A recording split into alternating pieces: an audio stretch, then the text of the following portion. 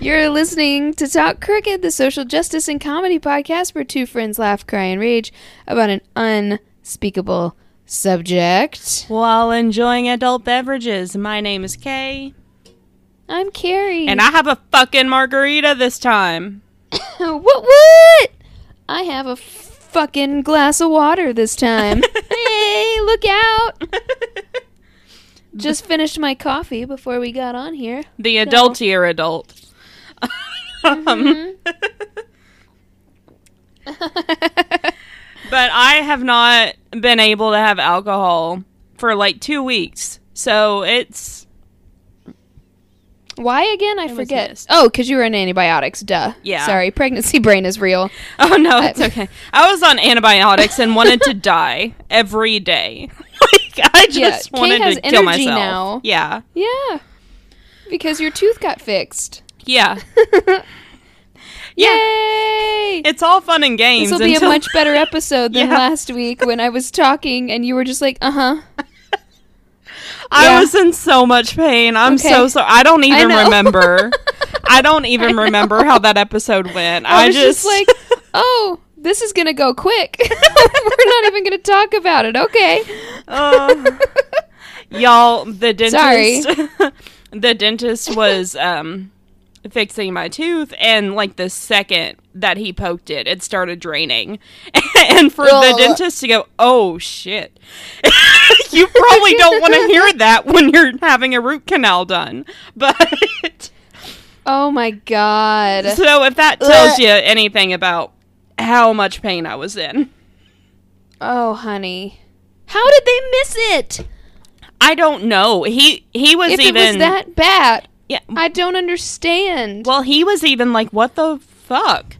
Because it looks beautiful. Like, it's not... It doesn't look like it's decaying. It really wasn't... It wasn't really swelling. And it was the back cavity, or the back canal that was infected. Weird. Because there are 3 canals in your molar. So it was the back one, and it was also sitting right on my nerve that goes from the front of my mouth to my ear. So that's why I thought it was TMJ. And honey. Yeah, and so... So it was just like buzzing there. Mm-hmm. It was just sitting right there. It was like, we'll just stay here.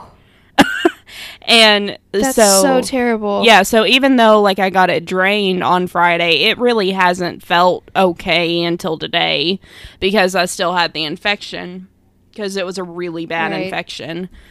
And yeah, because nobody caught it for so long. Yeah.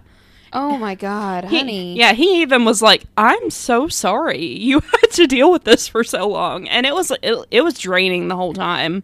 I was still draining the next day. I burst into tears. Yeah. Oh my god. It was...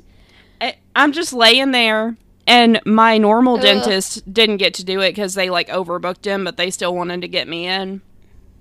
And so my normal dentist... Because they needed to get you in before August 3rd. Still cannot believe. I probably would have died had I not gotten on the antibiotics. But it would definitely have spread, and you would have ended up back in the useless ER. Yeah. But like my normal dentist came in, and he's like, "Hey, sweetheart, how are you doing?" And I'm just laying there with them digging in my tooth while I'm still awake. Right. You're just like, oh no, this is exactly where I want to be. Exactly where I want to be on a Friday afternoon. Uh-huh. I've been looking forward to this. Yeah. Actually, I was. Well, I know you were. You were in so much pain. Yeah. Oh. I was ready to just end it. I was so done. Give me the pliers. I'm done. Yeah. Just give me the pliers or give me a knife. Like, one of the two. I'm cutting it out. It's done.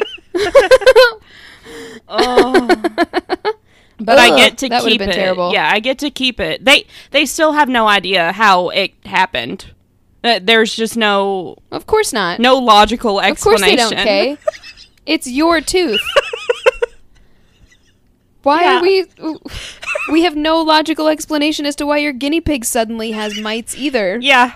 Yeah, That that's just another fun manifested thing. from nowhere. So, Yeah, my guinea who pig did you had... piss off? Yeah, I don't know. Like, what is but, going on?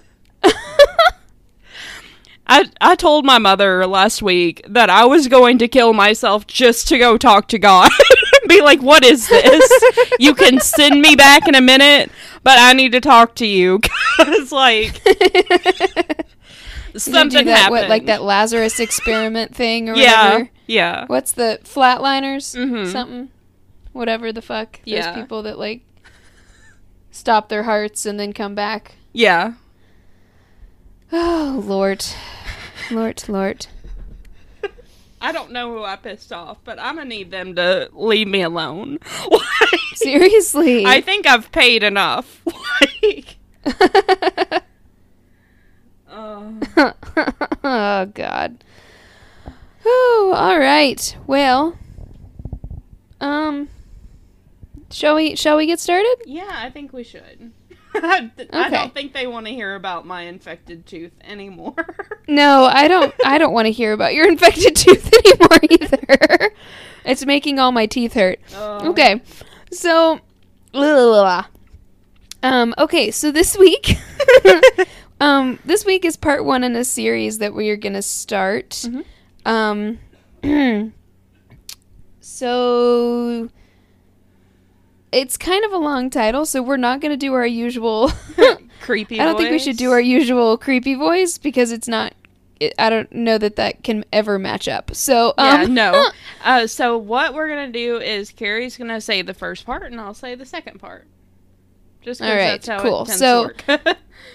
Right. So this week is part 1 in listening and supporting. And today we are talking about mothers and daughters specifically. Just because this Woo! this is the one that we have more experience with. Yes. And it's a little closer to home, and family is weird. So, yes, it is. yeah. Yes, it's very weird. So of course, I just want to go ahead and start off by saying that most of the time, none of this is done on purpose. Yeah. Just so that we're clear, I love my mother very, very much. Kay loves her mother very, very much. Mom and I are now in a very, very good place. But growing up, there were some things, I can't speak for you here, but there were between me, my mom and I had a very strained relationship while I was growing up. Yeah. A lot of it is to do with the fact that she did not go to therapy for a miscarriage that she had between me and my brother, and she really, really let it get to her. Mm-hmm. And I don't know, it really fucked her up. And there's a lot of OCD tendencies and things like that in my family, and I definitely am not a cookie cutter daughter. I am not the southern little princess that she thought I would be. And I'm not a trend follower. I'm not a, you know what I mean? Like, Mm-hmm. I'm not what she thought I would be. So, it was very difficult. It was very, very difficult growing up, between us. And when I get into some of these patterns that I'm going to talk about here in a second, I'll expand a little bit, but I just want everyone to know that I love my mother very, very much, and I am not at all using this as an excuse to talk shit about my mother. Yeah. We're in a really good place now that we don't live together, and, now that we have some distance, and now that we're both adults, and she knows, and she actually treats me as an adult. That was something we ran into when I was in college, Yeah. was her still treating me like an actual child and still taking me to a pediatrician. Oh. Yeah. Isn't that fun? Oh. Yeah. Well, Anything you want to add before I get started? Yeah, I'll be candid real quick. I am my mother's first and only child. When my mom had me, she was very young. She had no support. she was the only person that wanted me. And she had a very strained relationship with her mother. And had issues with my father, of course. You all know that. And Yes. so she had a lot of untreated depression. She was working all the time. My mom did too. Yeah. She was working all the time and just didn't... it took her a very long time to get stable. And during that time, I was spending a lot of time with her mother, who she already had a strained relationship with, who... there was a lot of gaslighting that happened there, so it took a very long time for my mother and I to be able to have the relationship that we have now. And it's, I mean, it still, sometimes it can be a little strained. And, like, I do love my mother. I can talk to her more now than I could when I was younger, than I thought that I could, of course. Right. And... I mean, she has supported me in a lot of ways that she hasn't had to, and I'm very appreciative of it. But it was kind of difficult growing up, but there were a lot of obstacles to that weren't really in either of our control. Yeah. But, I mean, she's a very good mother. She did the best she could with what she had, and... I mean, I've learned a lot growing up. I'm certainly not an idiot, and I can fend for myself. Yeah. But... You kind of had to grow up quicker. Yeah. I mean, I was having to take care of myself when I was very young, because just being honest, she had depression, and her depression comes in the form of sleeping a lot. So there were a lot of times where I couldn't wake her up, and I was having to, like, learn how to use the microwave and figure out how to eat for myself. Feed yourself. And yeah. Yeah, my mom had a lot of, definitely has anxiety and depression that is untreated to this day. It helps that... God, sometimes I just want to come up behind her with a tranq dart, but I'm just like, breathe. Woosah. It does help that my mom has gotten treatment for hers recently. That's good. That's good. Yeah, like within the past 5-6 years. My mom is now going through menopause, so that's all turned up. Of course. A little bit. But, yeah. So, all right, so let's jump in. Yeah. So... this is an article from Psychology Today that I found, by Peg Streep. So this is, this one's called 8 Toxic Patterns in Mother-Daughter Relationships. So, I found this interesting. Mm-hmm. Some of the wording it puts a lot of blame. I don't know. Sometimes it feels like she's saying that the mom did this on purpose, and I just can't see... I can see all of this happening, but I can't see anyone really doing it just to be mean to their daughter. Like, that's... Yeah. I don't think that that's the reasoning behind it. I think it goes a lot deeper than that. Certainly. However, that doesn't mean that the patterns... Yeah. Yeah, like, that doesn't mean that the patterns aren't valid still, but certainly some are abusive. Done, like, yeah. But certainly not all. There are people who are abusive, but not all, yes. Yeah. And it's not something, if you are a mom, as I'm about to be, I think it's good to be familiar with this kind of stuff so that you can recognize patterns of that in yourself and kind of recognize it and redirect your behavior. Mm-hmm. As taxing as it can be to have a child, of course, it's important to listen to each other, and it's important to be supportive while still giving advice and still giving guidance, which is a difficult pattern. Yeah. But I think the main underlying thing is that it's important that we all feel heard so that we can come together and discuss things as opposed to hurling insults and hurting each other or ignoring each other. That's not great either. So but also I just want to say, don't feel bad if you get to a point where you need to. And just need to what? need to ignore your mother for a while. Oh, no. Yeah. Oh, no. I was talking about mothers ignoring their children. Oh, okay, yeah. Sorry. No, you're okay. I've seen some pretty horrendous shit. It just... Oh, yeah. My There's mom times and my grandmother. when... So... Yeah, there are times when distance definitely does happen, as in any relationship, honestly. Mm-hmm. But we're going to talk about strictly mom-daughter when you're growing up. Yeah. Stuff right now. Okay. So, I'm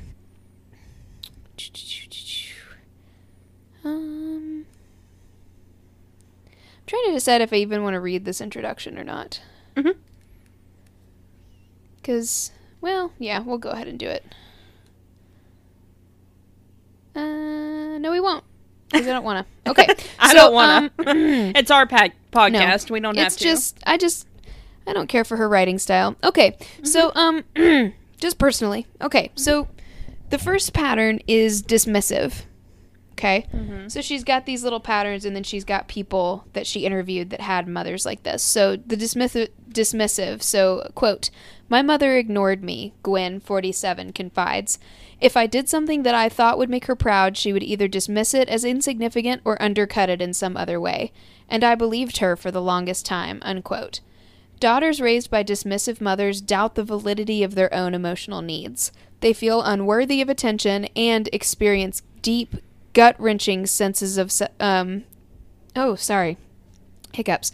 Okay. Gut-wrenching self-doubt, all while feeling intense longing for love and validation. Here's how one... This reminds me of Gru's mom. Mm-hmm. From Despicable Me. Yeah. Where he's like, "Look, Mom, I built a rocket out of macaroni." And she's like, "Look, Mom, I built a real rocket based on the macaroni prototype." Like... Poor little Gru. And then he became a supervillain. So... Yeah. So here's how one daughter described it. Quote, "My mother literally didn't listen to me or hear me. She'd ask if I was hungry, and if I said I wasn't, she'd put food in front of me as if I'd said nothing. She would ask what I wanted to do over the weekend or summer, ignore my answer, and then make plans for me. What clothes did I want? Same thing. But that wasn't the central part. She never asked me how I was feeling or what I was thinking. She made it clear that I was largely irrelevant to her." Dismissive behavior, as reported by daughters, occurs across a spectrum. It can become combative if the mother actively and aggressively turns dismissal into rejection. Human offspring are hardwired to need and seek proximity to their mothers, and therein lies the problem. The daughter's need for their mother's attention and love isn't diminished by the mother's dismissal. In fact, from my own personal experience, I know that it can amp up the need, thrusting the daughter into an active pattern of demand.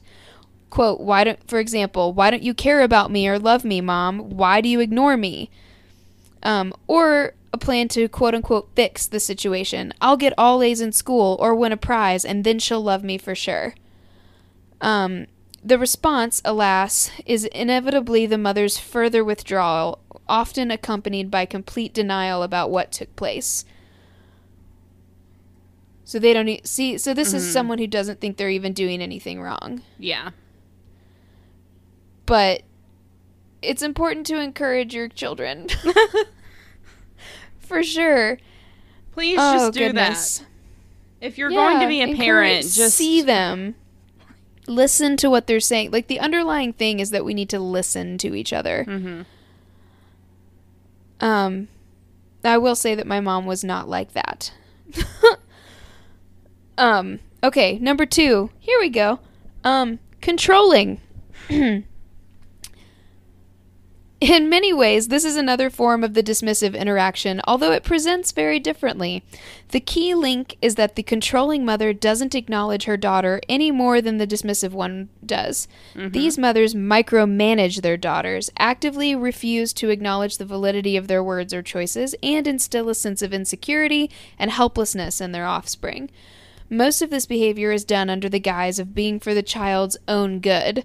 The message is, effectively, that the daughter is inadequate, cannot be trusted to exercise good judgment, and would simply flounder and fail without her mother's guidance. So not totally there, but it was definitely... mine was more of a, you're going to be what I want you to be. This is what you're going to be involved in. This is what you're going to wear. You're going to get straight A's. That kind of thing. Yeah.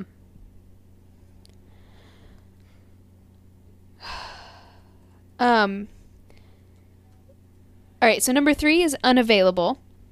Emotionally unavailable mothers, those who actively withdraw at a daughter's approach or who withhold love from one child while granting it to another, inflict a different kind of damage. Be mindful that all children are hardwired to rely on their mothers thanks to evolution. Quote, "My mother wasn't mean," one daughter writes, "but she was emotionally disconnected from me and still is." These behaviors can include lack of physical contact, meaning no hugging or no comforting, unresponsiveness to a child's cries or displays of emotion, and her articulated needs as she gets older, and of course, literal abandonment. Literal abandonment leaves its own special scars, especially in a culture which believes in the automatic nature of mother love and instinctual behavior. In addition to being excruciatingly painful, it is also bewildering. That was true for Eileen, 39, who has sorted through many of these issues, and as a mother herself, now has limited contact with her mother. See, this was an example of where this led to estrangement. Yeah. Eileen's parents divorced when she was 4, and she lived with her mother until she was 6, when her mother decided that her father was the quote-unquote appropriate parent after all. It was devastating for the 6-year-old, particularly since her father remarried and had already had a first child in his new marriage. There would be 2 more. But the big question for Eileen was this. Quote, "I could never understand why my mom didn't want to be around.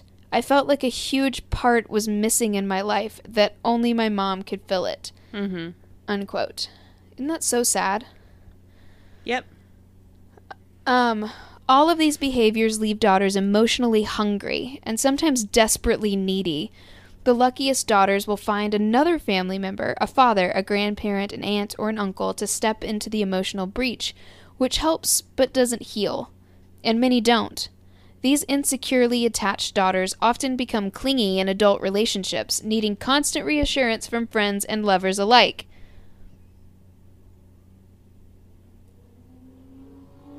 Do you have any comment there, Kay?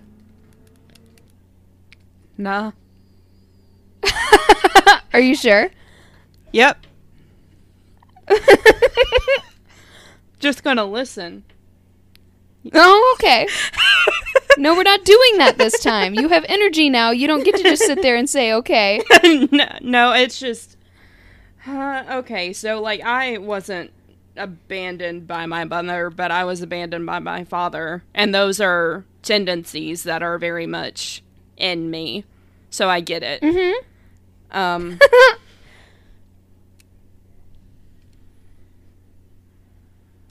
Yeah. That's about all I want to say on that matter. And that's all I have to say about that. Basically.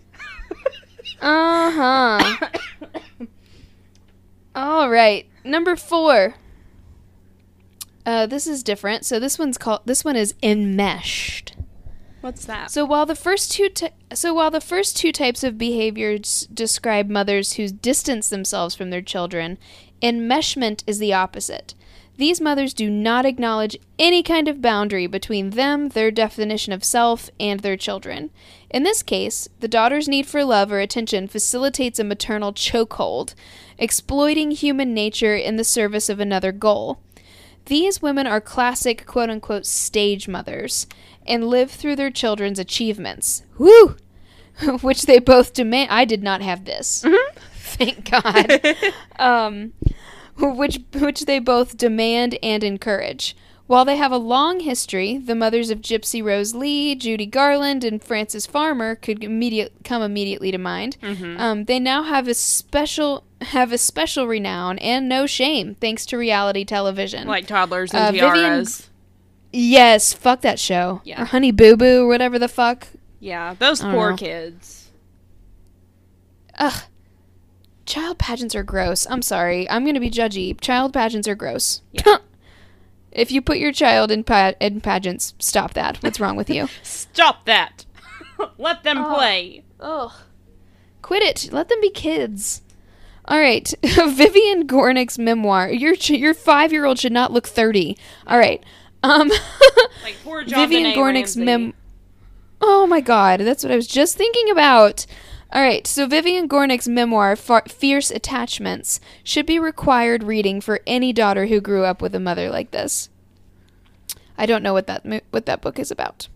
And she doesn't explain it either. So while the daughter of a dismissive or unavailable mother, quote unquote, disappears because of inattention and underparenting, the enmeshed daughter's sense of self is swallowed whole. Untangling enmeshment, the term alone conveys the difficulty, is another road entirely because of the absence of boundaries. Mm-hmm. So here's where we did have an absence of boundaries. I will say that. A healthy and attuned maternal relationship offers security and freedom to roam at once. The infant is released from her mother's arms to crawl, the adolescent counseled but listened to and respected, and this pattern does not. That's all missing in the enmeshed relationship. Mm-hmm. Yeah, because that's all about that whole, like, living vicariously through your kid type of thing. That's super destructive, because then your kid has no sense of self. You get to the other end, and it's like, wait, I don't even like swimming. Why am I doing this? Yeah. I hate getting up at 4 a.m. to jog. I want to be in plays. Like, that was my sweet little sex education reference. Yep. The was show, just not thinking the about actual that. curriculum. Yes. All right, so number 5, which was really sweet. That in season 2, that was a great plot line, because then he actually finally had a blow up and sat down and talked to his mom about why that was, and it was because it was from her insecurity that she wasn't his birth mother. The other mom had him, and she was afraid they wouldn't be able to connect, and they had swimming in common, and that's what she jumped on and ran with. It totally makes sense. Yeah. But they just had to talk about it. And he needed to express to her, no, of course you're my mom. I love you. Like, there's no question there. I might not like you very much right now, but I do love you. Yeah, I'm mad at you right now because you're being a jerk, but come on. And I wish you were nicer to my other mom. Oh, goodness. It was a really sweet scene. Aw. I cried. I won't lie. I absolutely cried. Okay. Here we go. Oh, here's mine. Number 5. Combative. Ah. Open warfare characterizes this kind of interaction. Woot woot! The battle lines were drawn in my house. My dad and my brother used to go and hide in the basement. Oh my god. For real. Yeah, for real. I could see that. Oh, y'all. Whoo! We were an unstoppable force and an immovable object. My mom and I never My mom and I never really screamed at each other or had anything like that happen more than like once or twice, but we we would get loud with other people in our family together, and it was impressive. Like, Woo! Woo! Man, here we go. Okay, so open warfare characterizes this kind of interaction, though I have put open in quotation marks for a reason. These mothers never acknowledge their behaviors, and they are usually quite careful about displaying them in public. mm-hmm. Included in this group are the mothers who actively denigrate? I don't know that word. Hang on. I'm trying to think about what it could be. Degrade? I'm going to look it up. Ugh, why is Yahoo my search engine? Who uses Yahoo? Oh, denigrate means criticize unfairly or disparage. Okay. That makes sense. So, included in this group are mothers who actively criticize and disparage their daughters. They're hypocritical, intensely jealous of, or competitive with their offspring. Yes, this is mean mother territory. Yeah. The mother takes advantage of the power play. I know the words power play and mother seem incongruous combined in a single sentence, but I leave you in the capable hands of Deborah Tannen with a quotation I often use because I simply can't phrase it any better or with her authority. Mm-hmm. Quote, "This, in the end, may be the crux of a parent's power over a child, not only to create the world the child lives in, but also to dictate how that world is to be interpreted." Unquote. It's a lot to unpack in there. Yeah. A child is no match for this warrior queen, and, more dangerously, will internalize the messages communicated by her. Many daughters report that the pain of feeling responsible somehow, as in the belief that they made their mothers react or that they are unworthy, is as crippling as the lack of maternal love. Blame and shame were usually this mother's weapons of choice. The combated mother uses verbal and emotional abuse to quote-unquote win, but can resort to physical force as well. She rationalizes her behaviors as being necessary because of defects in her daughter's character or behavior, and this is dangerous territory. Mm-hmm. Yeah, this happened. Yes, I always felt unworthy. Yes, I always felt like I had made this reaction. I always felt like I needed to be the one to go apologize. I couldn't tell you in the least bit what we fought about. Not in the slightest to this day. Not a clue. But I think it definitely had to do with her wanting me to hang out with her all the time, or to, I don't know. I could not even tell you. Again, could not tell you. I just know that I was feeling a lot of things and feeling insecure, and I didn't feel like I could talk to her about them because she would sit and grade papers and I felt like she wasn't listening, or she wouldn't validate what I was feeling, or, you know what I mean? I just don't think she knew how. I've never been one to sugarcoat things, and so I didn't. Like I said, my mom blushes at the sound of the word boob. Like, I don't know, like, and I had real questions about real things, and I never felt like I could really come to her about them. Mm-hmm. And then, I don't know, I never felt like I was good enough, I guess, because of all because of the constant stream of criticism, because I have depression, and because simple statements made sound critical. Yeah. You know what I'm saying? And so, I mean, it was a lot of times it was little things. Some of it's coming back because some of these patterns still exist. It's like, you know, you sit down and you get settled because you feel like you're going to take a break for a minute and watch TV. Mm-hmm. And it's, well, you could be setting the table. Hey, you could be helping me with dinner. Yep.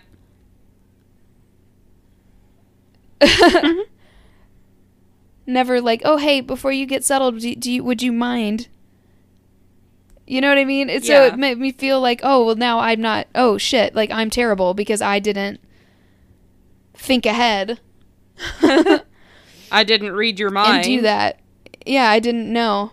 Or she also does this thing. Sorry, this does not even fall into any of these categories, I don't think. It's just a really annoying habit that she has, where she'll be talking and she'll just walk out of the room. Like, upstairs. She'll, like, go upstairs and she's still talking to you. And so it made me be like, what did you, like, all the time. She'll like mumble to herself sometimes, and I'll be like, what'd you say? And she'll be like, oh no, I was just talking to myself. I'm like, sorry, didn't know if that was going to be critical information for later. I didn't want to get screamed at for not hanging on your every syllable. Goodness. But yeah, and again, she had no idea she was doing this. Just so everyone knows. Yeah. She did not do this to me on purpose. And I have forgiven her. It's taken a long time, and but now that I can untangle, and it's been really hard to untangle, and through therapy I have done this, and through growing in my marriage with my husband and figuring out the patterns and recognizing the same patterns in myself through, you know, talking to each other, like, I've figured out a lot of this. And thankfully, I think I've got enough to know how to avoid repeating these patterns. I just, of course, need a good, have a good partner to hold me accountable. And, especially reading this kind of stuff, like, you definitely can recognize what the outcome is in yourself if you've experienced any of these. Yeah. And be like, oh, that's why I feel that way. And then now that you know the connection, you can, I think it kind of reinforces like that, hey, like, let's not do that. Yeah. In yourself. So, okay. Yeah, there were a lot of things that I grew up, like, just learning, because a lot of my childhood was being made to sit back and listen to whatever was happening and just having to take that in. Not that my mother did that, but that was just... No, your grandma did that. Yeah. We'll just throw that out there. Yeah, if... Your mom wasn't the only person raising you. Yeah. So, I'm going to go ahead and include my aunt and my grandmother as mothers, because they were in that role a lot of the time. It takes a village, man. Yeah. And they, anytime we got in a fight, I was not allowed to say, or I was allowed to say what was frustrating me, but that was wrong. It was always wrong. It was always my fault. And so when I would finally just quit saying what was going on, I would get in trouble for that too. And get told... Oh, that's great. Yeah. And get told that trying to talk to me about hard things was harder than pulling teeth. And I was like, yes, because you won't let me. Like, you get me I can't win. You're not listening. You get me to a point where I'm screaming so that I can be heard. And then you don't like that. Yeah. And you stop the conversation and we don't have the conversation. Or slap me across the face. Yeah.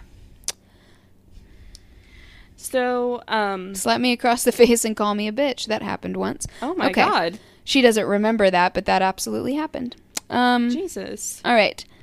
Yep. Number 6. Unreliable. This is, in many ways, the hardest behavior for a daughter to cope with, because she never knows if the good mommy or the bad mommy will show up. I think I have a little bit of this, too. Yeah. This is why people who are inconsistent really, really bother me. People with inconsistent personalities really, really upset me. And I avoid them like the plague. So, you know what I'm talking about. Yeah. The type of people who you don't know if their head's gonna spin and they're gonna vomit like The Exorcist, or if they're gonna be sugar and rainbows. Yeah. You just don't know. What's acceptable one day is suddenly completely unacceptable, and you're the worst person in the world, and you're fired. So, all right, whatever. We won't talk. So, all children form mental images of what relationships in the real world look like. Ooh, excuse me. Based on their connections with their mothers. These daughters understand emotional connection to be fraught, precarious, and even dangerous. So, in an interview for my book, Mean Mothers, Jeannie?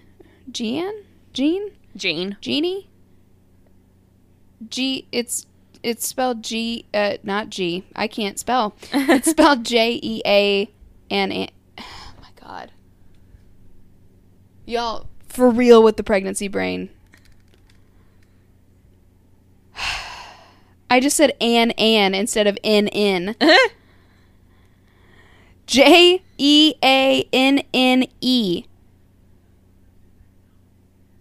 Jeannie. No? Sure. All right, so that it's a pseudonym, so it doesn't even fucking matter, but still. He said, quote, I trace my own lack of self-confidence back to my mother. She was emotionally unreliable, horribly critical of me one day, dismissive the next, and then out of nowhere smiling and fussing over me. Oh yeah, this happened. Mm-hmm. For real. This fully happened. I now realize that the smiley mom thing usually happened in front of other people who were her audience. Not necessarily that for me. I think it was when she felt bad. Yeah.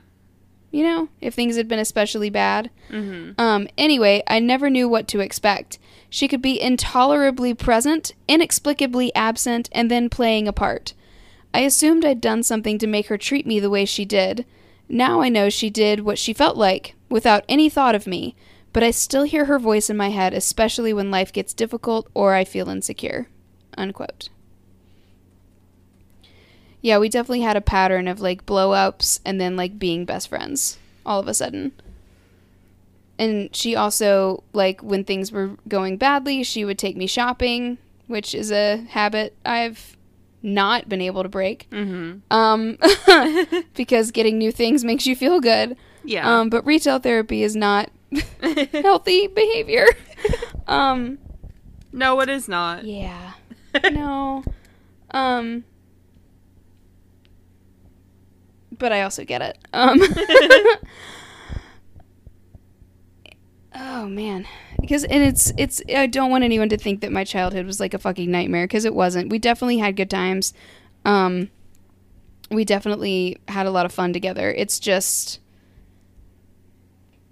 sometimes you get emotional whiplash. Yeah. Because all of a sudden now my tone is wrong, even though I'm echoing the tone that you have in your own voice. And now it's, you know, it's just, sometimes it feels like you can't win. My brother is a genius and knows exactly how to shut it down, and he just agrees and walks out of the room. And it's so frustrating, because it's frustrating for her because she doesn't get the argument that she wants, you know? Yeah. So I'm like, man, I wish I could just do that. I wish I could just turn it off, because I feel like I got that gene of like, no, but what you're saying is not right.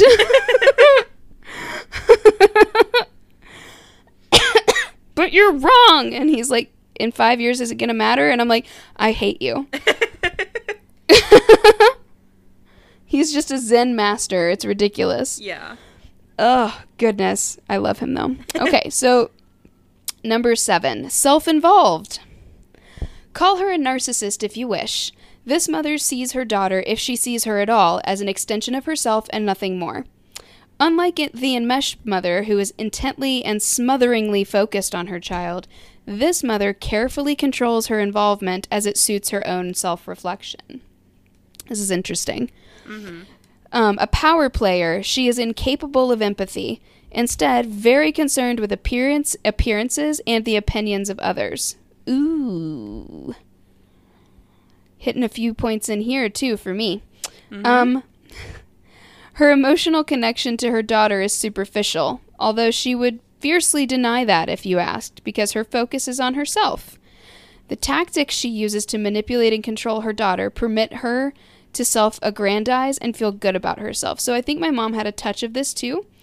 It was definitely like my junior and senior year, I started to kind of break away and be like, you know what? I'm going to wear what I want and I'm going to do what I want. Mm-hmm. Not like as in I wasn't like doing drugs or like being a bad kid at all, but it was like, you know what? This isn't the kind of stuff that I like to do. I'm going to do the stuff I like to do. I'm going to wear what I like to wear. I'm going to paint my nails the color I want to wear. And she was like, you need to take that black nail polish off before we go see your grandparents. And I looked at her straight in the eyes and I said, why? Are you embarrassed of me? And then it threw her off guard and she was like, no. And I was like, because it sure sounds like you're embarrassed of me. Good for you. She was like, what are they gonna think of your black nail polish? And I was like, who cares? And lo and behold, they didn't give a shit. This kind of reminds me of some people who are like intense Pinterest moms too. Yeah.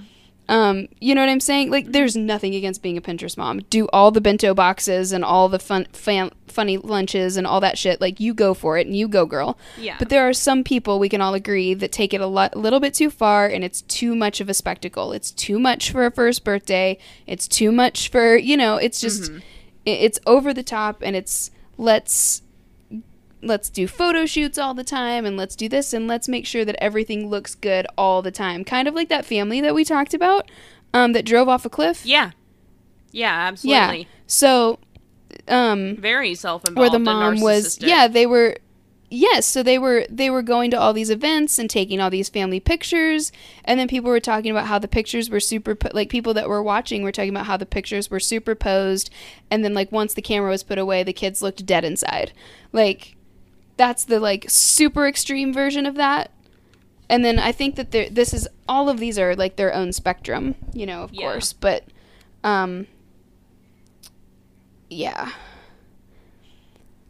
These mothers often look great from the outside and are usually attractive and charming when you meet them, take great care of their homes, and may have admirable talents and careers, which serves to confuse and isolate the unloved daughter even more.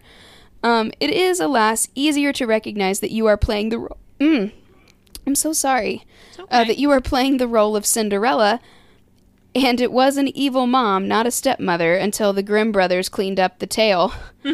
That's interesting. When you are living in the cellar and everyone knows your mother is a hag. Oh, goodness.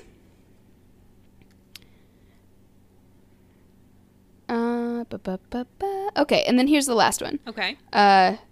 Number 8. Role reversed. I feel like this one's gonna hit home for you. Yep, this one already my dearest. does. My dearest. Anecdotally, this is the pattern of maternal interaction I hear about the least. The scenario in which the daughter, even at a young age, becomes the helper, the caretaker, or even the mother to her own mother. Sometimes this pattern emerges when the mother has children very young, or more of them than she can actually handle. Yeah. This was true for, you're like, yeah, this is me. Yep. I can absolutely attest that this is true for you. That was true for Jenna, now in her late 30s, who reported, quote, "By the time my mom was 26, she had 4 kids, little money, and no support. I was the oldest, and by the time I was 5, I was her helper. I learned to cook, do laundry, and clean. As I got older, the dynamic stayed the same, only more so. She called me her rock, but she never paid attention to me. Just my younger siblings. Now that I'm an adult, she still doesn't mother me, but acts more like a very critical older friend. I think she robbed me of my childhood." Unquote. Yeah, absolutely she did. I mean... I watched, like, one episode of Shameless, and this seems like the oldest daughter's dynamic with her father, too. It is.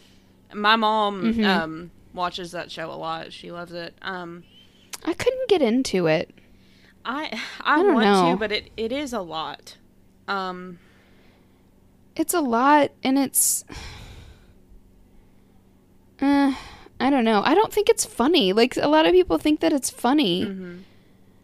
I was expecting dark humor. I'm just depressed that this dad neglects his children so horribly. Like, yeah. I don't know. But just to kind of give a little anecdotal experience myself there, just, yeah. I mean, my mom, it's definitely a pattern. My grandmother expected that of my aunt. That's why she ended up leaving when she was 18. My grandmother expected that of my mother. And then, with mom's untreated depression and everything else that just your was grandmother's horrible personality disorders. Yeah. And the fact that psychopathology and yeah.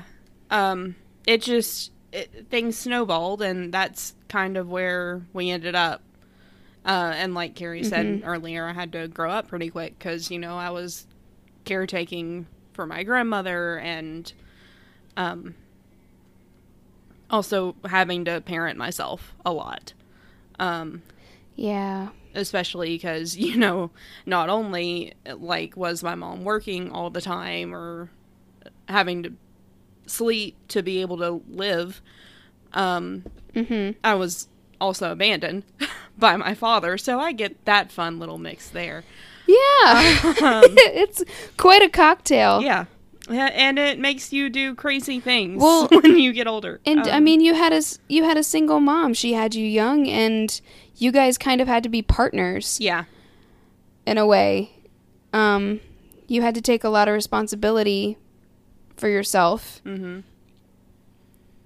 Because she couldn't be there, and she was depressed, and she has a horrible mother as well. So yeah. She, you know, she had a lot on her plate, and I still don't think she fully is able to be completely emotionally there for you, available for you. No. Because of all of that. It's just not quite right. And you've got some lack of boundaries because she just, like, walks into your room and shit. And, like, you know, it's like, it's just a lot. Yeah. And I mean, like, my lack of boundaries was always, like, I don't know. My mom was, like, my parents are very conservative.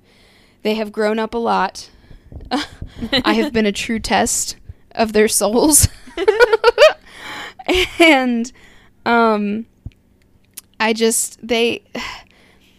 like, whenever I got my own apartment, for example, it was a real test for them when I was in college because I was in therapy at this point. So I remember telling my therapist, that my dad was wanting to give me the bunk beds to put, like, my brother's old bunk beds, or, like, a single bed to put in my apartment. Oh, God. And I was like, why would I want that? I've been sleeping in a single bed in my dorm. I want my bed. Yeah. I'd been sleeping in a full-size bed, you know, since middle school. So, no. And I told my therapist about that, and they were like, it's because he doesn't want you to share it with anyone.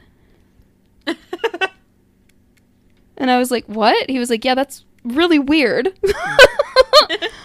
He is, whether subconsciously or not, he's trying to keep you a kid. Mm-hmm. And I was like, oh. And he looked at me, and I was like, you know, he asked me about who my doctor was, too. And then I told him who, and he said, yeah, you need to go see an actual adult doctor. You're 22. Yeah. You're 20. Like, you absolutely do not need to be seeing a pediatrician. Yeah, I didn't go to the she never took me to the gynecologist, like, nothing. Like, nothing was ever moved up into, here, now you're an adult. It was like, let's keep you a child as long as possible. That's awful. And yeah, a lot of things about you and I make a lot of sense now. Yeah, whenever I would go home for the summers or for breaks and things, she would revert right back to how she would talk to me when I was in high school, and I would be like, Mom, I don't live here. Like, yeah. You know, like, I don't mind to help you with chores, but ask me. You can't demand this of me anymore. You can't, you know, like, yeah. This isn't our relationship anymore. I don't live here. And it got really hard because I moved back, when I was teaching. Mm-hmm. And so we had to find a whole new dynamic there, too, of like, hey, I'm not going to be up here hanging out with you all the time. I have to I have to do work. Mm-hmm. You know, I need to sometimes I need to just come home and be in my room. Yeah. And I don't know. It was just, of course, you know, we still had dinner together every night and all that. That whole dynamic I value a lot. I love family dinner every night. Yeah. But I don't know. It was always about finding this balance of, hey, do you think you can help me clean the house this weekend? Or, hey, do you think you could help me do this? Like, it was, instead of her just, like, saying, hey, I need you to, hey, clean the kitchen. Hey, clean all the bathrooms. Hey, you know, it was just there's a whole shift that has to happen there. And thankfully, we both saw the same therapist, and we were able to go in together, and he could talk to us together about it. Yeah. And so he was able to say, listen, your daughter's not a child anymore, and you need to address her as such. Yeah. So, more famously, but in the same vein, Mary Karr's memoir, The Liars Club, depicts both Mary and her older sister stepping in to mother themselves or their mother. I'm going to be reading and that this is often soon. It is on my list. Oh, really? Yeah. Cool. All right, let me know how it is. Yeah. Daughters of alcoholic mothers or those who suffer from untreated depression, hey, look at that, may also find themselves in the caretaker role, regardless of their age. That may include mothering not just their mothers, but their siblings as well. See, luckily you didn't have siblings to parent. There are quote-unquote fragile mothers who also interact in this way, claiming health or other issues. This is what my husband's mom did. She did this to his younger brother a little bit. So, like, as soon as she got injured, she had a back issue. We've talked about this in our opioid episode. She had a back issue, and she couldn't work anymore, so she was on the couch, and she made his brother, like, just do everything for her all the time. That's what my grandmother did to my aunt. But it was because she was exhausted from working, quote unquote. And she would just go home and sit on the couch, even though she had a 4-year-old that she needed to be taken care of, and expected my aunt to do it. And so my aunt was my mother's mom for a long time, because my aunt was 13. I will say this. There is a way to lay on the couch and still take care of your 4-year-old. Yep. Yourself. Yeah. I'm not saying that you don't get tired as a parent, and that's of course. Yeah. You know, but and some of the good things about it is, and we're not talking about people who, you know, it's always great when you have more than one because they can entertain each other. Entertaining each other and parenting each other is different. Yeah. Very, very different. And my James and I entertained each other. Yeah. I mean, my aunt was 13 when my mom was born, so she was pretty much, like, she was well into her teen years by the time, like, my grandmother she was babysitting age, yeah. Yeah, by the time my grandmother started expecting her to care for my mom. Woo! And it just... That's quite a gap. Yeah. Well, they had different dads. Well, I know that. Yeah. And my grandmother basically started her life over after her first marriage crumbled. And you know... Your grandmother doesn't strike me as someone who had children because she wanted to be a parent, either. No, she did not. She had her first child when she was 18, and... It seems like it was one of those things where... I don't know, there's like a generational difference here. Like in our grandparents' generation, there was that step of you get married, you have kids.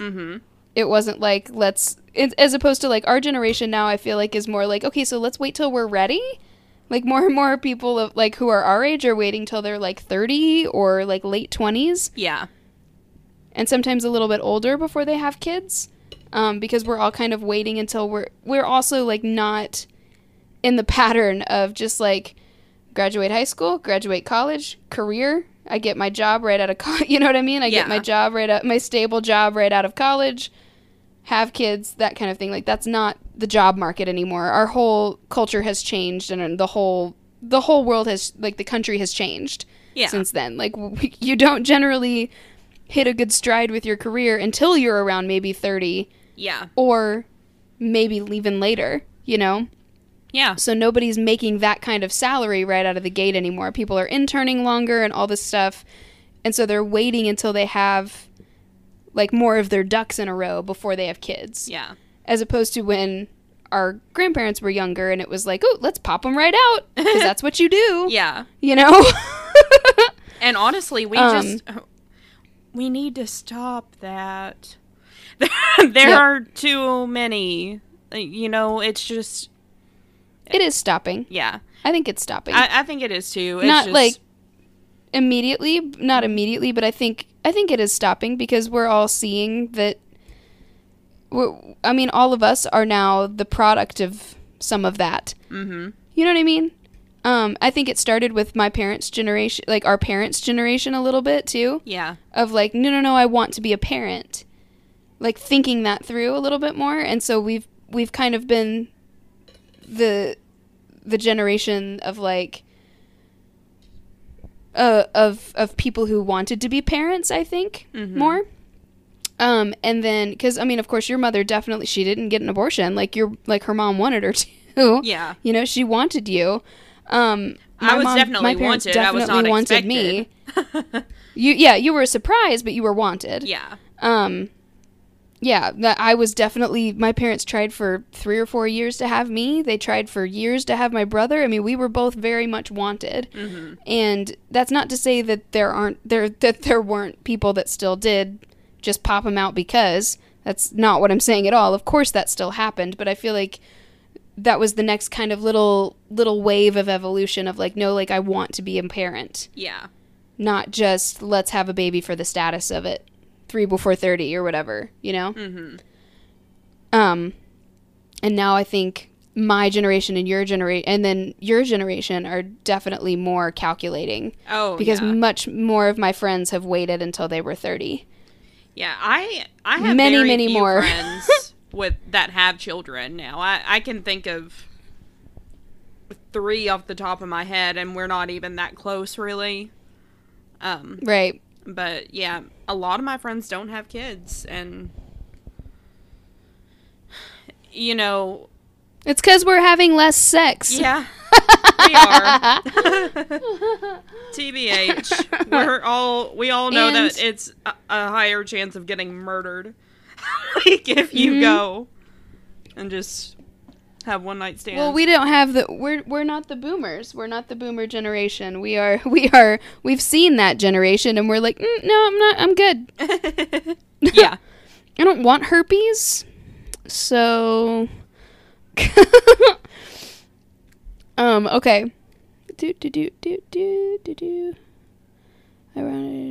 fine with my guinea pigs. Sorry, as my children. My they take enough time.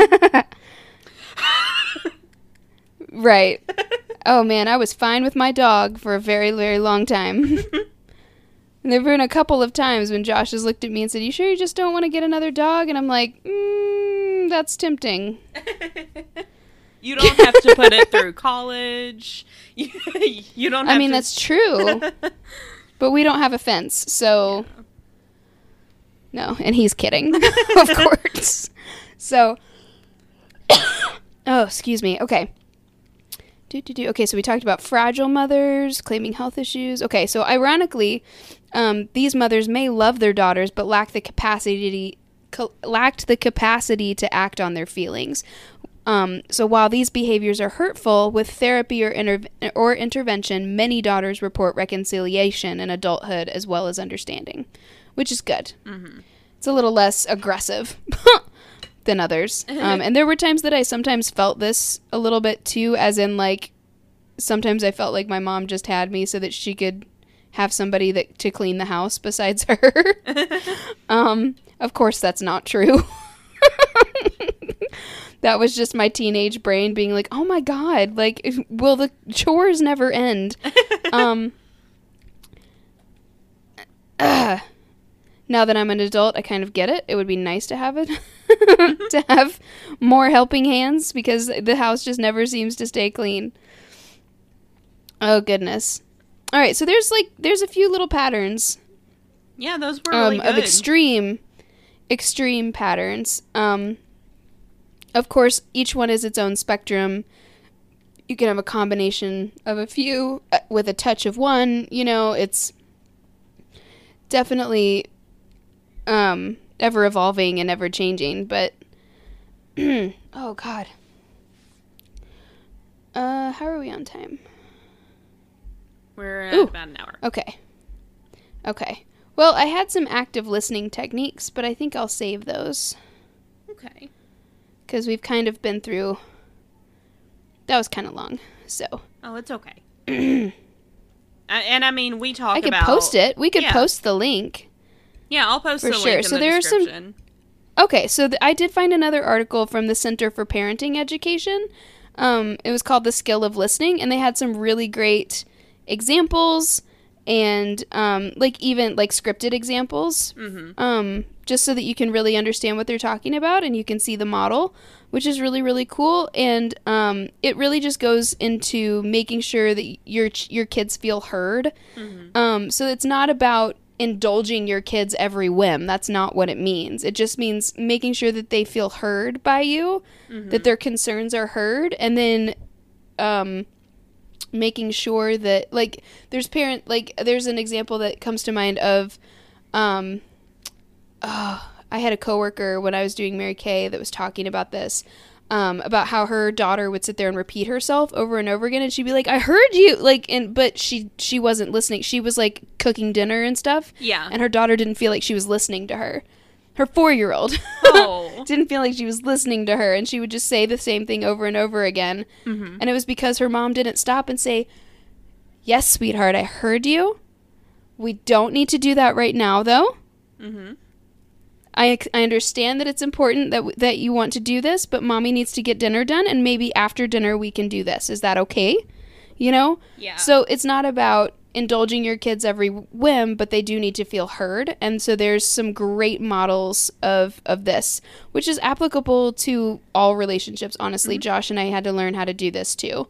How to actively listen instead of being on your phone when your wife or husband is trying to talk to you, or, it's the basic thing is that you sit and you do nothing but listen to the person. You're not sitting and listening and trying to refute it or anything like that. You're just listening, which doing that with intention is highly effective. Yeah. Because it takes the combative nature out of the conversation. So you're just listening, and then when they're done, repeat it back to them. And ask if that's right. And then if they say no, then they explain more, and then you repeat it. You repeat that back and forth until you fully understand what they're saying. And then you validate it and say, I understand and I hear you. Yeah. I understand that. And then once everybody feels heard, then you can come and discuss, if that makes sense. It does. So I know that sounds really elaborate, but there are some really great little short things with really good examples on here for how to employ that with kids that I think is really helpful. So on this subject, before we take our break real quick, I was doing a little bit of my own research as well, just because when I was researching, a lot of articles about diffusion were coming up, but I found one on specifically the dismissive mother. And it was written by Peg Streep, and she wrote a book called Daughter Detox: Recovering from an Unloving Mother and Reclaiming Your Life. And I think that would be a very good book for anyone who has had an extremely dismissive mother, or has been abandoned, or anything of that nature. It's a good way to... Yeah. Mine was definitely not the not the super extremes of any of these, except for maybe the combative one, and a few dribbles of others. But it was definitely to the point to where anytime I watch any kind of movie where a mom and daughter reconcile at the end, I burst into tears because I'm just like, they understand each other. Oh my god, it's all I've ever wanted.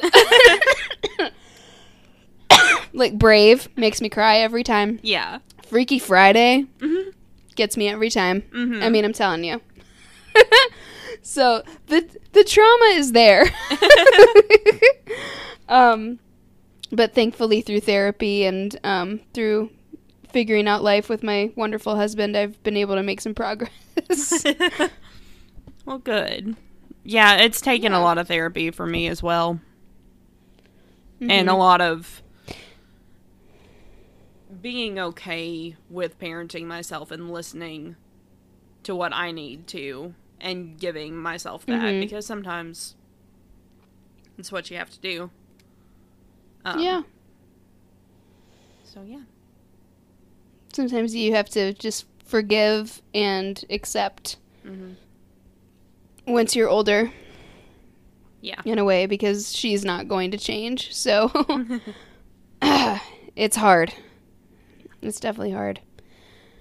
Whew. All right. Well, that was hilarious. Shall we take a break? Yes. Okay. And we're back. We are. Okay, so I kind of didn't know what I wanted to talk about with this, just because a lot of what we wanted to focus on was the communication part. But I found a case that we haven't talked about on the show yet, and, well, we have, but figured we could dig a little deeper today, have some fun with it. But before that, I wanted to talk about one of my favorite movies that I've seen in a long time, and that is Lady Bird. It was directed by Greta Gerwig. It's got Saoirse Ronan. Yeah, it's got her. Saoirse. It's got her and Saoirse like inertia.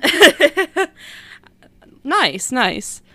It's got her and Laurie. I heard her say that on a talk show. It's got her and Laurie Metcalf and Timothy Chalamet and Lucas Hedges.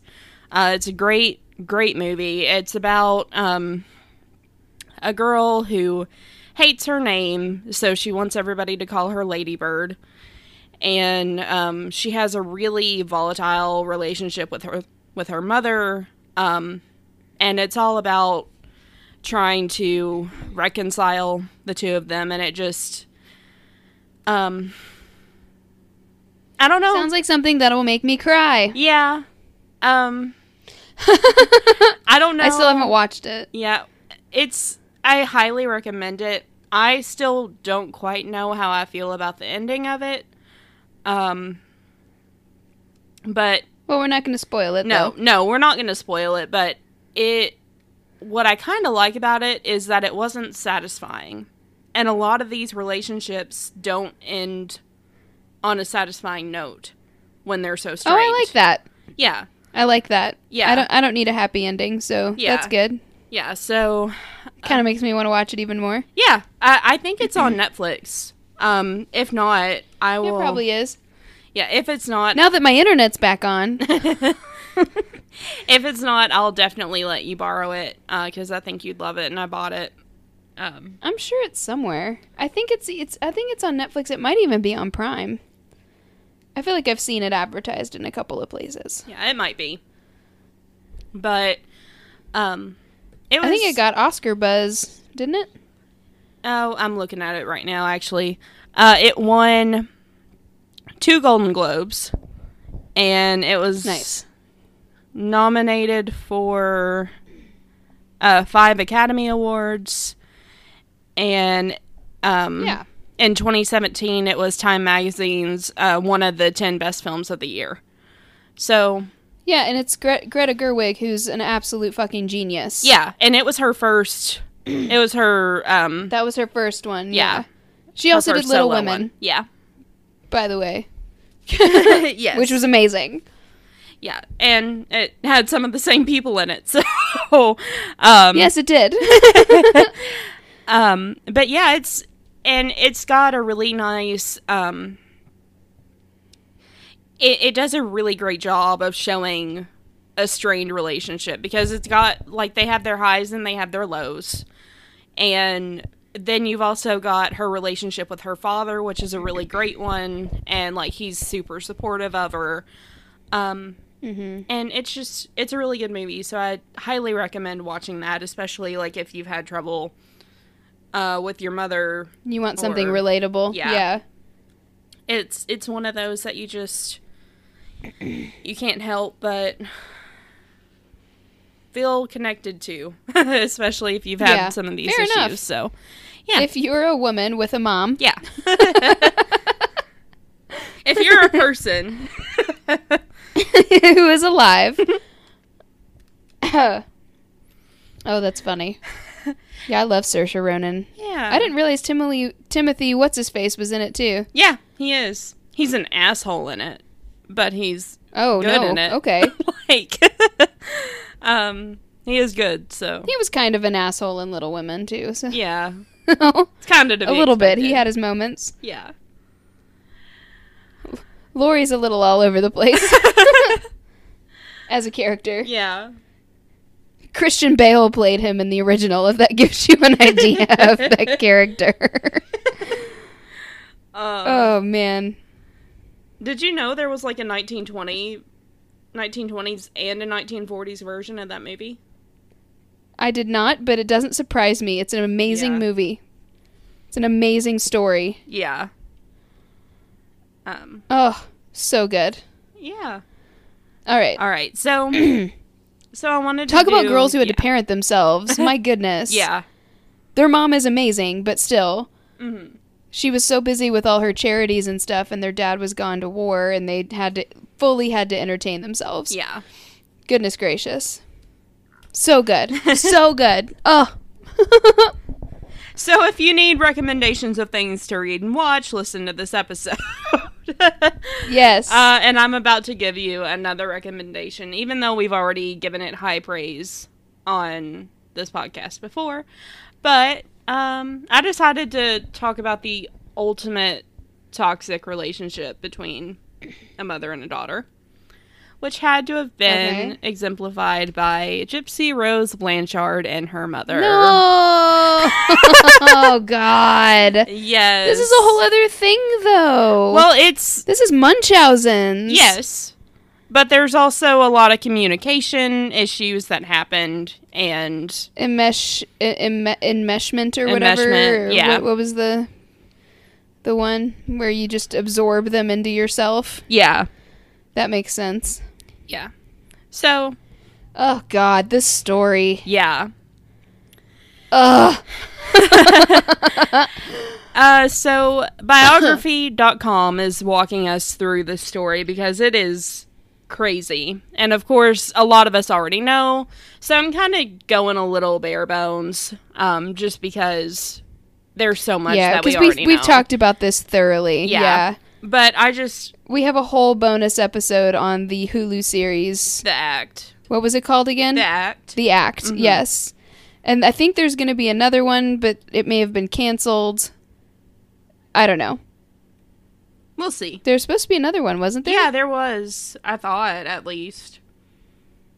I don't know. I thought there was one they were supposed to do with, like, HBO or something, and it was actually, like, Gypsy was actually going to talk. It was going to be more, like, documentary style, but I could have completely made that up just because I want that to happen really bad.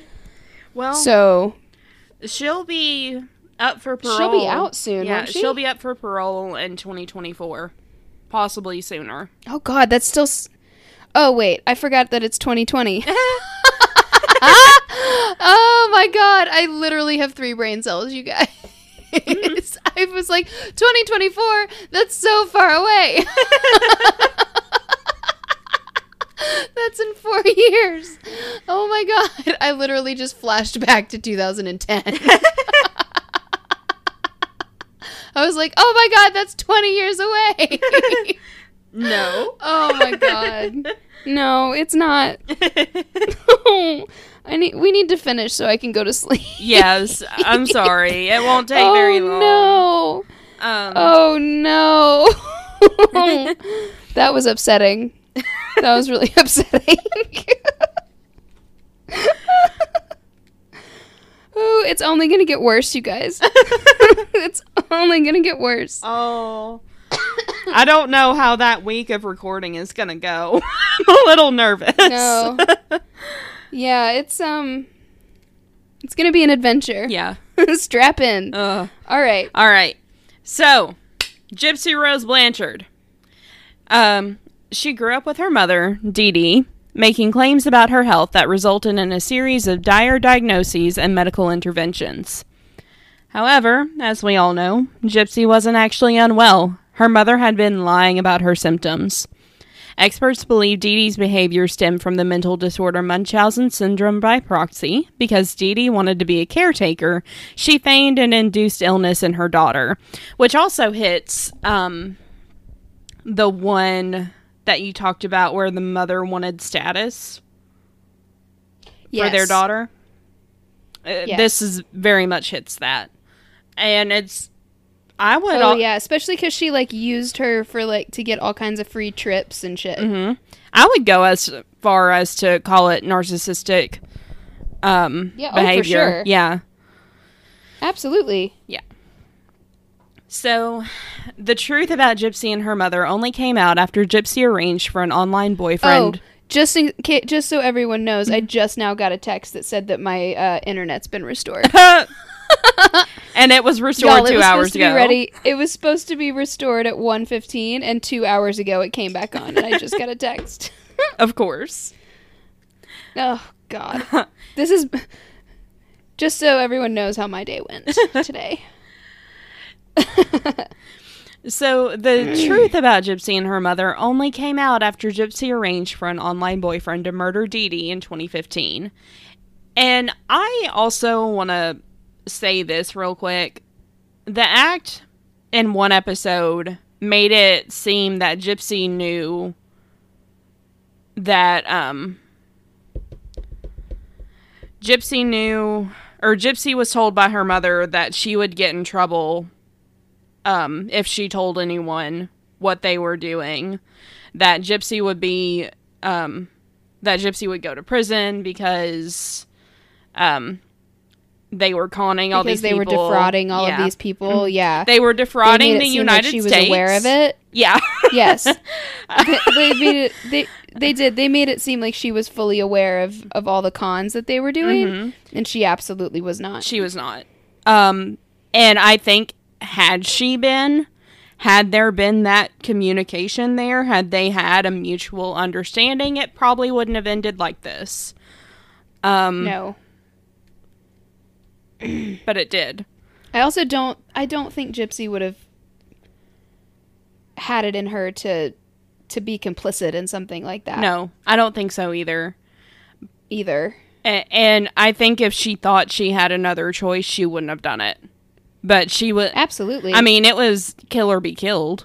Like, I've only seen interviews with her. Granted, I've never, like, spoken to her in person. That would be amazing. But, you know, just from what I've seen of her, she seems like the sweetest, kindest person. Yeah. Who was in a bad situation, and then this was the only way out that she could see for herself.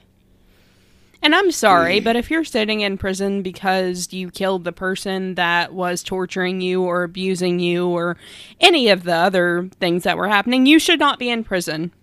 And I want Absolutely to bail you not. out. Yep. But I don't have money. Yeah, if I had the money, I would bail you out. Like, they deserved it. Just gonna put that out there.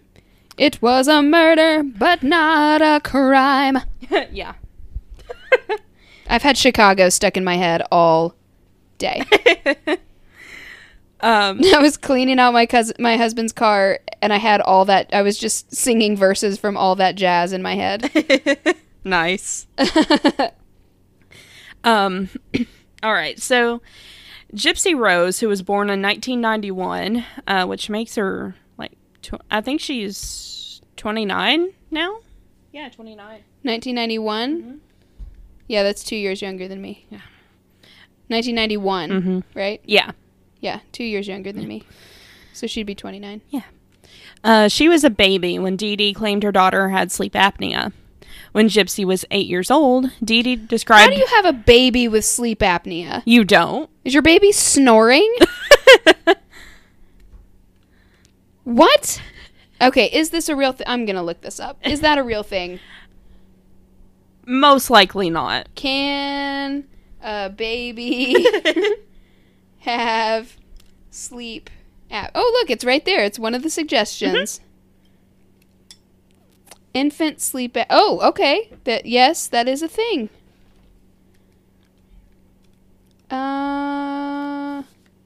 But it has to be detected early to prevent other long-term complications. Mm-hmm. Uh-oh. Bet she knew that. Yep. Because it involves reductions and pauses in breathing that occur during an infant's sleep. And she was medically trained, I think, too. Oh, yeah, she was a nurse. Yeah. When Gypsy was... But I think she was fired because she wasn't working. I mean... Yeah. whenever she was with, I don't know, she never had a job because she was getting all this money in from all the people she was conning, but Yeah. I think she lost her job for some sort of theft purpose or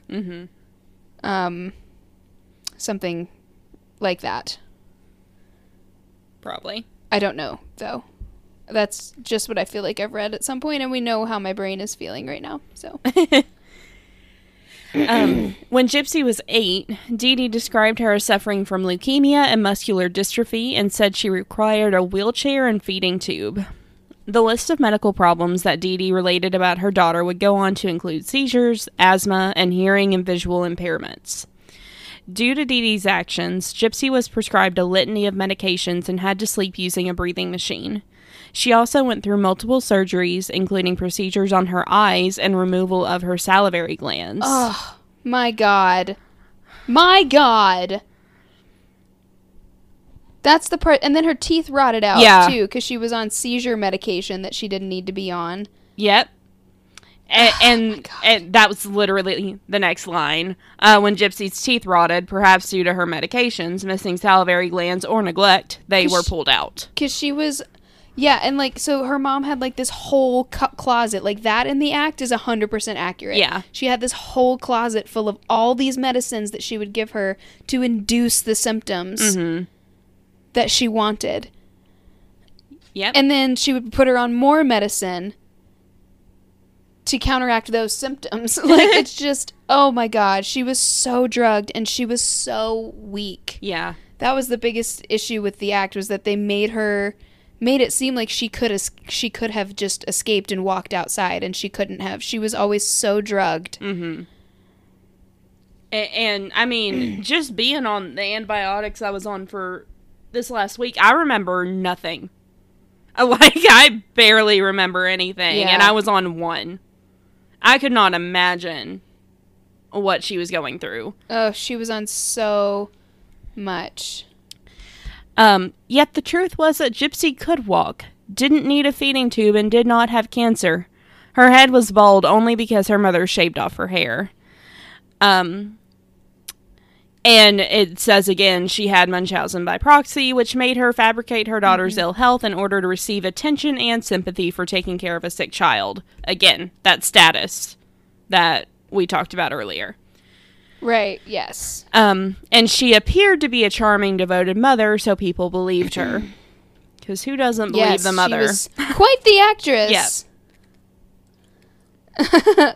Kind of like your grandma. Mm-hmm. Oh my God. I will never forget.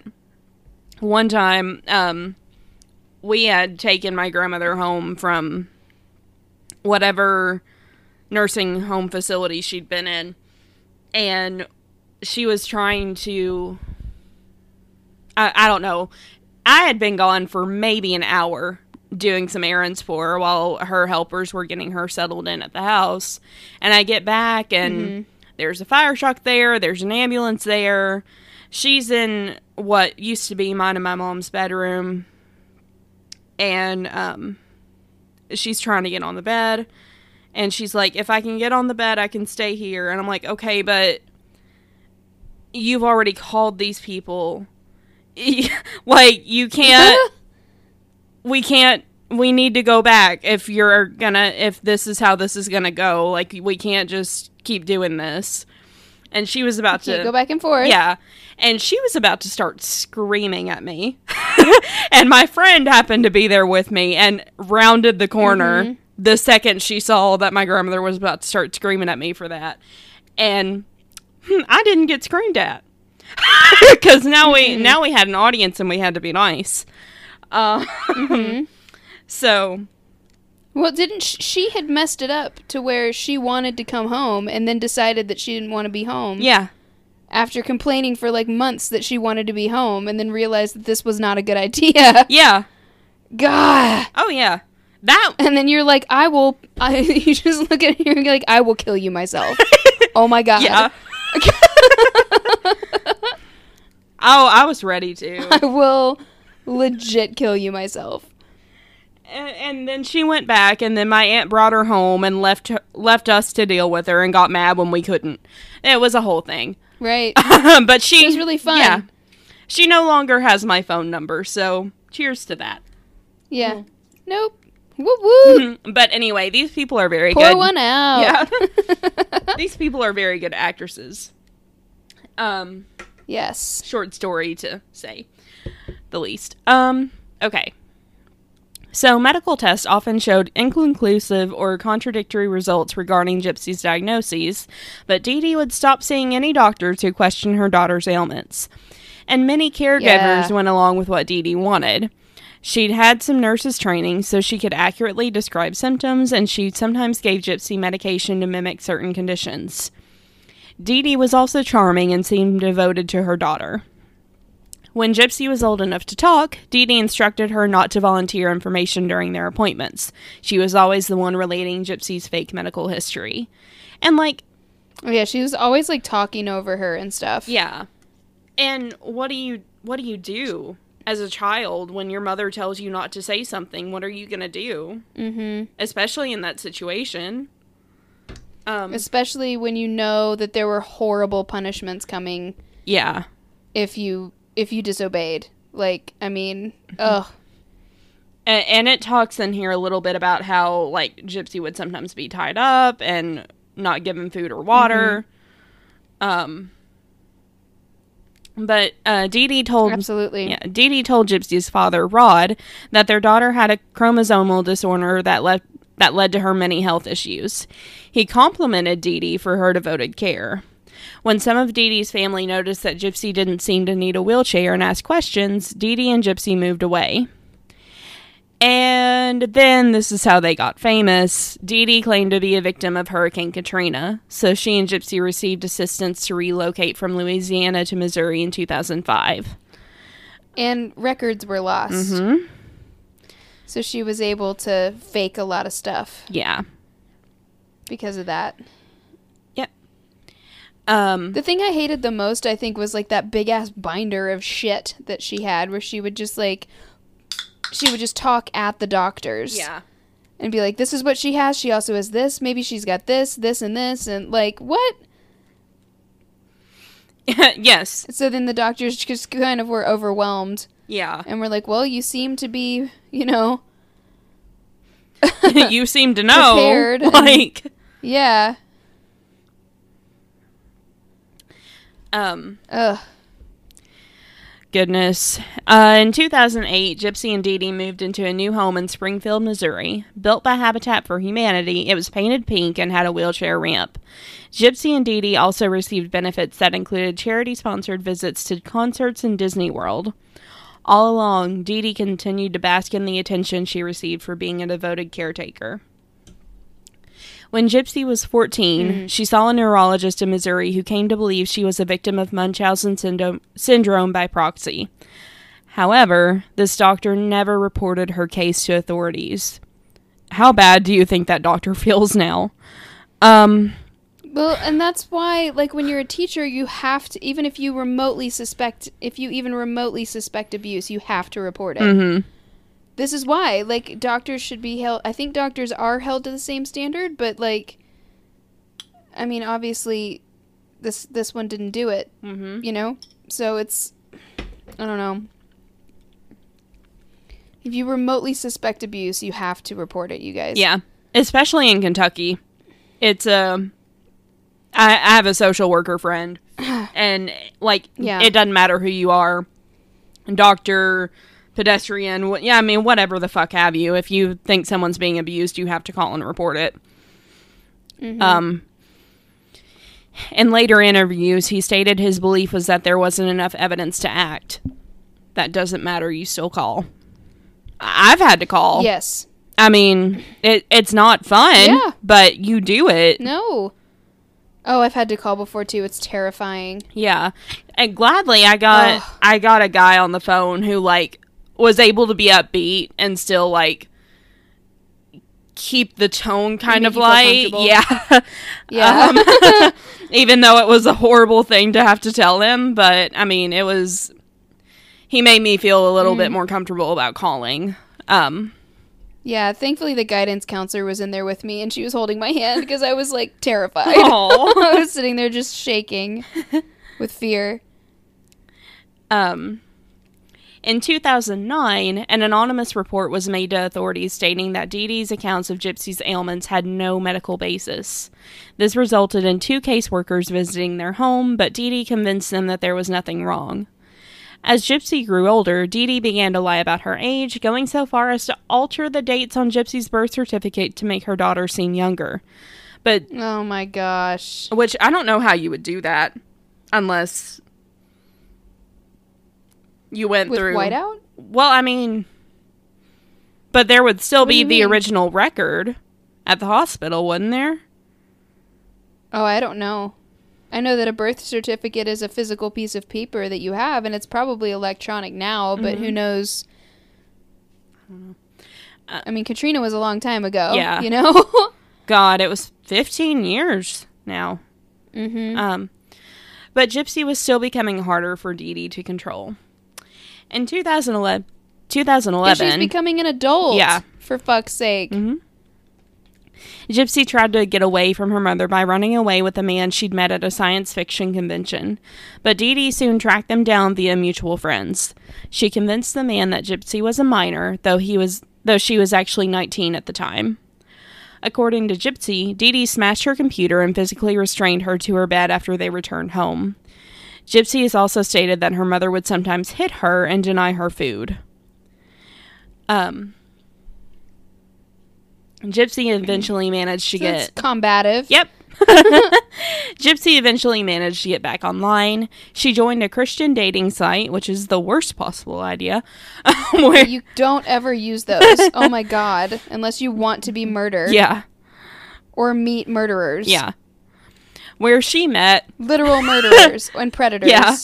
Where she met Nicholas Godejohn. She told him the truth about her mother's actions and ended up asking him to kill Dee Dee so they could be together. In June 2015, 5 years ago, 5 years and a month ago, like to the day, he came to her house and stabbed Dee Dee while Gypsy waited, ears covered, in the bathroom. Gypsy and Godejohn returned to his home in Wisconsin, where they were found by police.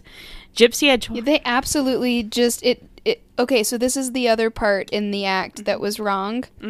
Was that Gypsy was like panicking the whole time and thinking they were gonna get caught. It literally never crossed her mind that they would be caught because she had no exposure to anything like this. She saw her mom would not let her watch anything but like Twilight and Disney movies. And I think she fast forwarded through the sexy parts of Twilight. Like, I mean, Yeah. she knew nothing. Nothing, no true crime in that house, nothing remotely forensic related. They had no idea. Yeah. Not even an inkling that they would be caught. No, and Nick was... Touched in the head Yeah. a little. He's not... He was on the spectrum somewhere, He's not all there. for sure. Definitely not. So Gypsy and Godejohn... They did have sex in the movie theater bathroom, though. They did. Yes. Gypsy and Godejohn returned to his home in Wisconsin, where they were found by police. Gypsy had twice posted to the Facebook account she shared with her mother, once writing, "That bitch is dead." She later explained she made the post because she wanted her mother's body to be discovered. After Dee Dee's murder, many people who'd known Gypsy wondered why she had gone so far as to kill her. Since she could walk, she simply could have exposed Dee Dee's lies by standing up in public. Yet, Gypsy had been conditioned to think no one would believe her. She explained, Exactly. "I couldn't just jump out of the wheelchair because I was afraid and I didn't know what my mother would do. I didn't have anyone to trust." The fact that Gypsy had spent her entire life being controlled and monitored by her mother. She wasn't allowed to go to school. Though Gypsy was of normal intelligence, Dee Dee told everyone her daughter had a mental age of 7. When they were out in public, Dee Dee constantly held Gypsy's hand, squeezing it when she wanted her daughter to be quiet. Dr. Mark Feldman, an expert in Munchausen syndrome by proxy, said of Gypsy's life and actions, the control was total in the same sense that the control of a kidnapped victim sometimes is total. Her daughter was, in essence, a hostage, and I think we can understand the crime that occurred subsequently in terms of a hostage trying to gain escape, which is why I don't understand why she is still in prison. because it was kill or be Yeah. killed. Absolutely. Absolutely. She was dying. Yeah. She was absolutely dying. The amount of drugs in her system and all the things she was being put through. What? Yeah. What else are you going to do? And she's been told all of these things about escaping and all of this stuff. Like, she saw no other way out. There was no other way. It was awful. And, like, she's sorry about it, too. And, like, I've only got a few more paragraphs She's here. very sorry about it. I mean, so because you're so, she was so entrenched and so brainwashed and such that she wasn't and so drugged that she was not able to think clearly. I mean, when you're sitting there, I mean, like, imagine that you're imprisoned by someone. You're not sitting there thinking, oh, I should get out and go to the police. You're thinking, I need to get the fuck out of here, and if this bitch comes at me again, I'm killing her. Yeah. Honestly. Because if you go to the police, and she's seen her mom explain away all of this shit for so long, that she's sitting there like, if I go to the police, she's just gonna explain it away. Yeah. She's gonna con them, and then I'm gonna be fucking stuck in a closet, handcuffed with no food. Yeah. Or punched in the face, or whatever. Mm-hmm. Like, you know, it's... There, and Dee Dee absolutely would have done that. Yeah. Because she was insane. Oh, Dee Dee would have killed her. Well, she wasn't insane. She was absolutely very much sane, and she knew exactly what she was doing. Well, she knew what she but- was doing, but she was still insane. She Like- was so manipulative. Mm-hmm. Oh. But as Gypsy's medical records documented the abuse she'd been subjected to, her lawyer was able to arrange a plea deal for the charges she faced in Dee Dee's death. In 2016, Gypsy pled guilty to second-degree murder. She was sentenced to 10 years in prison, though she'll be eligible for parole beginning in 2024. Godejohn has since been found guilty of first-degree murder, and that happened in 2018, and he was sentenced to life in prison. Gypsy has stated it was only after Dee Dee's death that she realized the extent of her mother's deception. Oh, sorry. Excuse me. While Gypsy had known she could walk and eat regular food, she had believed she had leukemia. Today, Gypsy is healthy. She's also said she enjoys more freedom in prison than in the life she shared with Dee Dee. However, when asked by Dr. Phil if she was glad her mother was dead, she stated, "I'm glad that I'm out of that situation, but I'm not happy she's dead." And that was written by Sarah Kettler. I thought it was a great summation I've seen of that everything that interview. happened. Oh, yeah. It's a good interview, but I don't like Dr. Phil, so... Yeah. Fuck Dr. Phil. Yeah. But What did he say? I'm trying to remember what he said at the end, where I was just like, okay, well, fuck you, then. Like, why are you even talking to her? yeah. He's like, I totally condemn what you did, and blah, blah, blah, blah, blah. And I was like, yeah, okay, spoken like a true white dude who's never had to deal with anything. Yeah. I'm sorry. How about a little empathy, sir? Well, now, why would we do that? Gosh. I I don't believe she deserves to be in prison at all. I hope she gets out and gets to be an advocate for abuse victims, because that's what she wants. Yeah. And I just want her to be able to live her fucking life. Me too. Poor sweet angel. Oh my goodness. And I know that she's, like, getting a lot of education classes in prison, which is great. So, like, she'll be able to... Yes. She might have a chance, you know, when she gets out. Hopefully. Which is more than most people can say. Yeah. But, yeah, so that was right. my case. Nice. Yeah. Very nice. I know we've talked about it before, but I thought it went well here. But it does. It works well. You did a great job. Thank I you. was like, we can't go into all of the details again. No. People are going to be so sick of it. No, just kind of bare bones. You're correct, though. 100%. That was great. All right, are we ready for a game? I am. All right. Oh my god, I'm in love with my card already. Okay, so this is our game called If You Had To by Drunk, Stoned, or Stupid. Is it my turn or your turn? Your turn. It's my turn? Mm-hmm. Okay. So, basically it's Would You Rather. So, if you had to, would you... Dwight Schrute from The Office is your partner in life. Or... I choose that one. Why would I choose anything Right? different? Absolutely. Or grow a mullet named Cornwallis, who's your best bud. What? Yeah. No, I will never grow a mullet. No. I'll hang out with Dwight. Yeah. It doesn't say you have to sleep with him. It just says he's your partner in life. Yeah. He's fun to mess with. I mean, I don't know. I would sleep with Rainn Wilson. Like, no. Yeah, but it doesn't say Rainn Wilson. Yeah.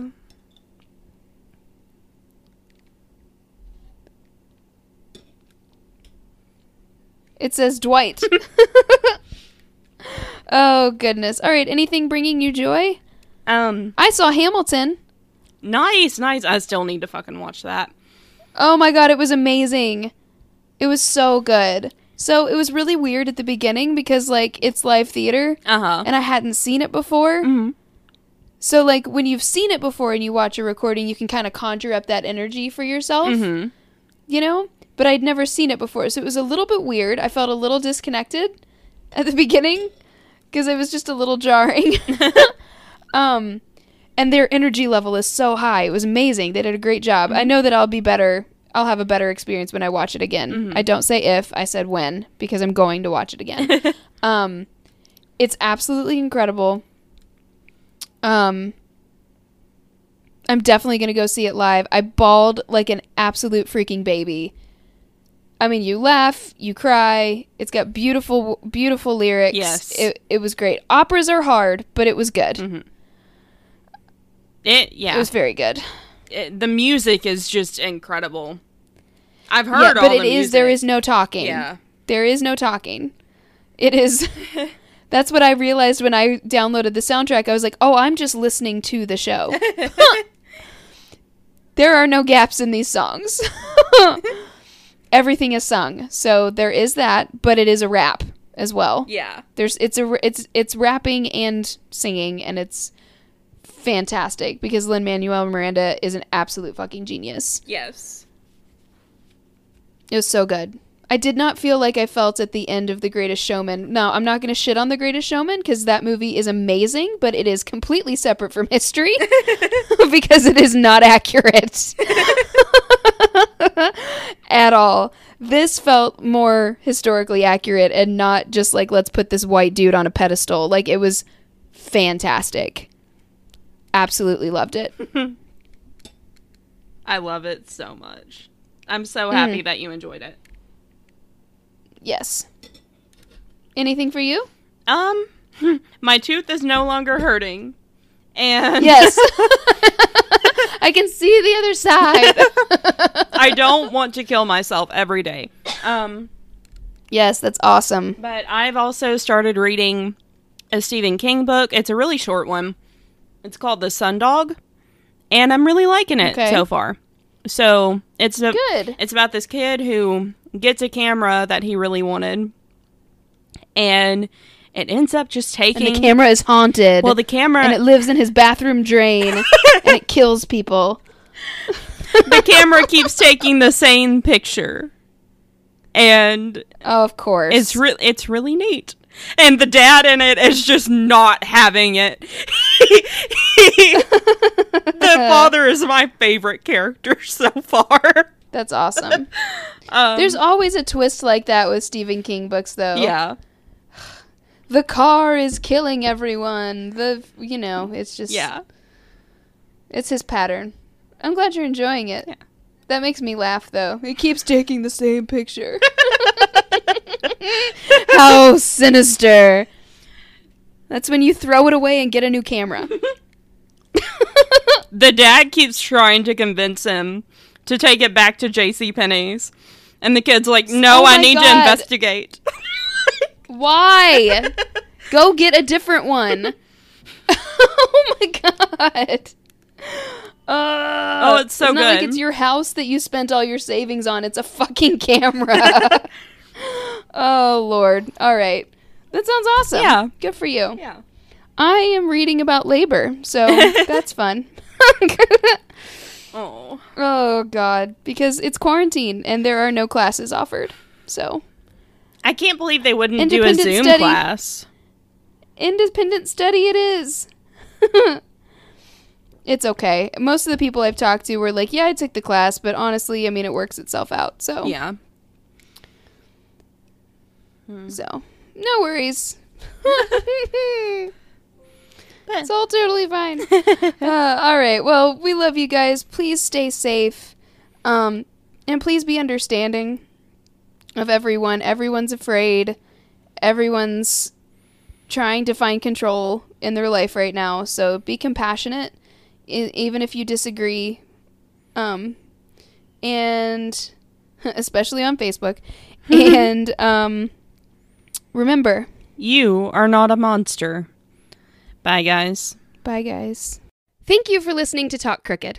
Music is by Gisla Niebach. Check out our website, talkcrooked.wixsite.com/podcast for sources and visual aids, as well as resources to get involved. To keep up with our nonsense and stay up to date on all things crooked, you can follow us on Instagram, Twitter, Tumblr, and Facebook at Talk Crooked. To keep the shots coming, access exclusive bonus content, get a free poster, and a shout out on air, head on over to our Patreon. All links can be found on our website. You can listen to us basically anywhere you get your podcast. Don't forget to rate, review, and subscribe. If you have interesting stories relating to our content, please send them to talkcrooked@gmail.com for a chance to be featured on the show. For business inquiries or sponsorships, please email us at carrieandkbusiness@gmail.com. See you next time!